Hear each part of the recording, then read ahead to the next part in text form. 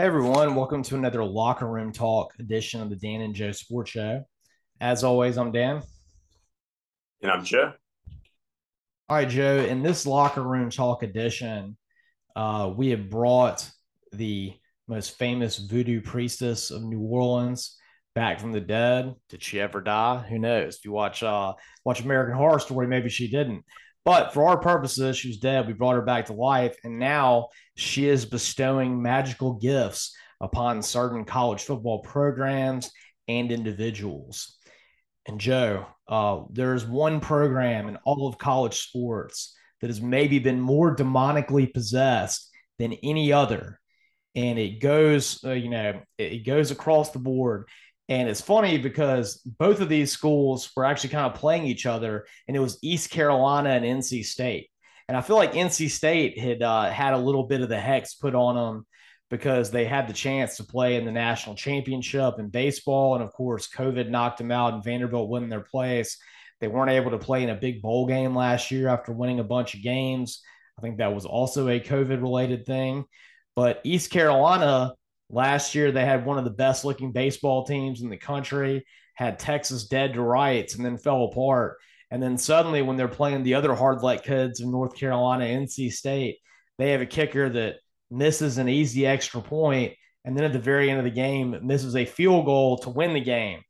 And Joe, I'm saying that NC State has given all of their terrible luck in all the sports to East Carolina now, and Marie Laveau needs to give East Carolina a salt bath so they can wash away all the demonic possession that has happened in beautiful Greenville, South Carolina. It definitely seems that way, Dan, because there's just no other explanation. It just doesn't make sense how many times they've been so close in college baseball to make it to the World Series. I mean, I think they're the winningest program that has not been to Omaha. And then now you add, football to the equation. Well, and Joe, you look at it, I mean, when you watch all their sporting events, their fans are really passionate. I mean, with baseball, Yeah. they had one of the coolest environments of any of the ones I saw. And that football game against NC State, which a lot of people had as a either a dark horse ACC championship contender, some even a make the college football playoff contender, they should have beaten them, and they had every single chance to. And this poor kicker, I'm sure that he's the most hated man in Greenville, South Carolina right now. Oh, no doubt. I mean, think about how that would have changed, the entire complexity of the ACC schedule and season, with them kind of being that dark horse coming into the year, NC State. Well, Joe, I mean, like I said, I want to see them do good because Greenville, South Carolina is on my list of places I want to go because when I took a test online one time, which city in America is most suited for you to live in, Greenville, South Carolina was by far my number one. That's definitely a good sign for you. So it's a sign. I want East Carolina to be good so that I have an excuse to go to something they have, be it baseball or football. And I'm going to need Yeah. Marie Laveau to give them that salt bath so they can get everything straightened out because they're right there right now, but the demon's just taking it away from them. Right. For sure. All right, Joe. The next one that we got is Mack Brown, staying in the state of North Carolina. And Joe, Marie Laveau needs to give Mack Brown some platform shoes so he can keep up his dancing.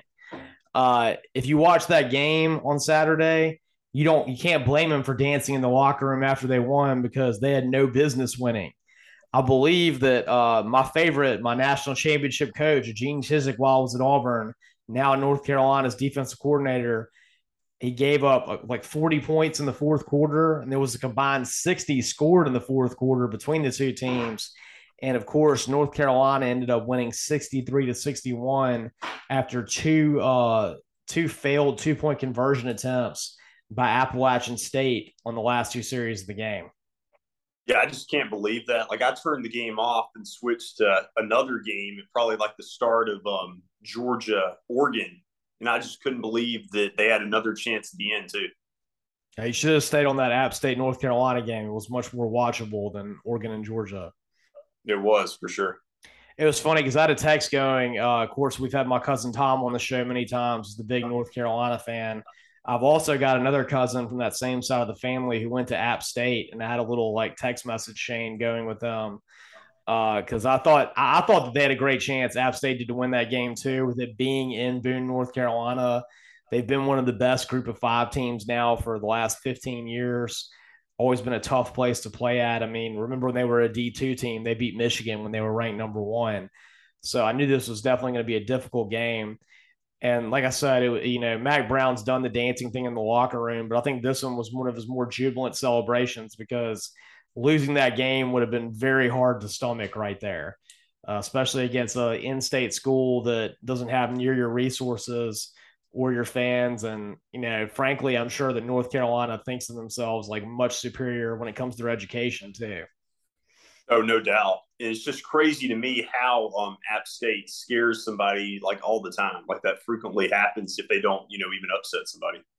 Yeah, I mean, it's definitely one of those teams that you're not getting a whole lot of benefit out of scheduling them because you have a very high likelihood of losing to them.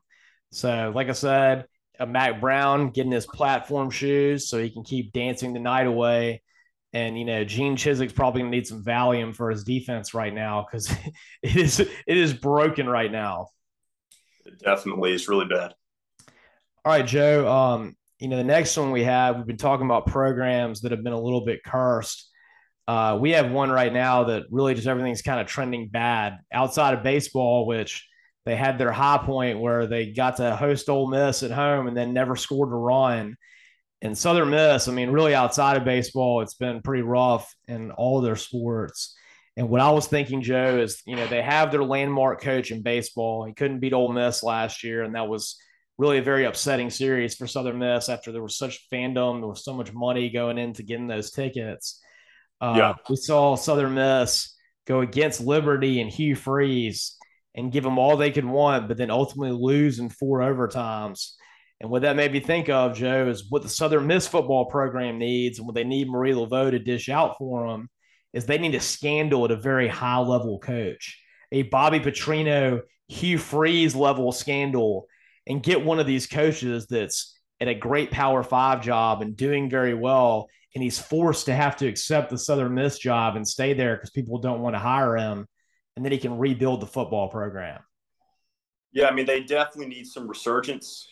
Granted, it does look like things are looking up somewhat, but if you can't, close the door on a four overtime game, that was definitely a gut punch.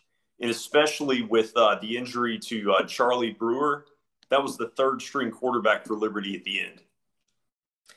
Yeah, that's not good to lose to a third string quarterback. And that just rubs even more salt in the wound. Joe, the only positive thing that I can say for Southern Miss moving forward is that it seems like the Sun Belt is an improvement over Conference USA, which is crazy to think about because, I mean, even like 5 years ago, you would have said Conference USA was leaps and bounds above the Sun Belt.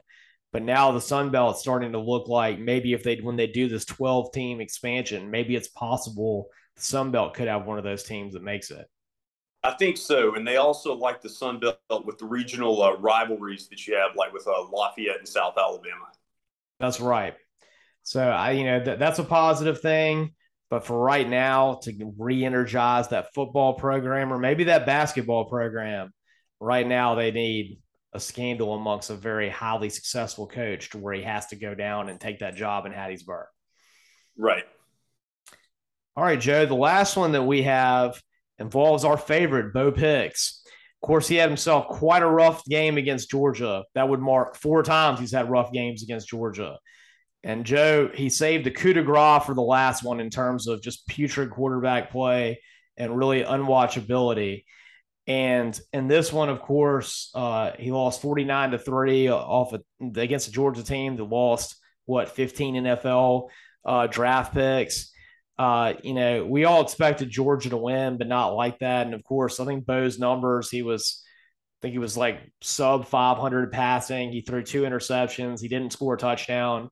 Oregon didn't even have an offensive touchdown. And so, Joe, what Marie Laveau needs to do is to make it to where Bo Nix has a good frequent flyer subscription to Southwest Airlines because I believe Southwest Airlines is one that doesn't travel much in and out of Atlanta so that Bo can avoid the state of Georgia and not have to go to a place where he always loses. You made a good point before the show that he definitely needs to avoid Delta Airlines.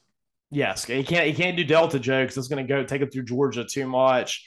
And he will probably, when he's in Georgia, Whether he means to or not, he's going to have fumbles, he's going to have sacks, he's going to have interceptions. Right, right. Definitely avoid that for his sake. That's right, Joe. And one thing I can say too is, you know what, maybe Marie Laveau needs to give Brian Harsin a little slap on the back for telling Bo to go on his way. Because right now he's looking pretty smart about that. That's true. All right, Joe. And we come back, we're going to talk more about Bo's miscues in the Georgia game. And of course, some of the other great stories we had from a fabulous opening weekend. And we're also going to look forward to some of these great week 2 matchups we have, which arguably in some ways is the equal of week 1. You can catch all of our episodes on Spotify. You, of course, can also listen to our most recent episodes on our YouTube channel. Subscribe to it, the Dan and Joe Sports Show YouTube channel. And of course, you can follow us on Twitter at DJ Sports Show. And we're also now on Instagram, the Dan and Joe Sports Show Instagram. And as always, I'm Dan. And I'm Joe.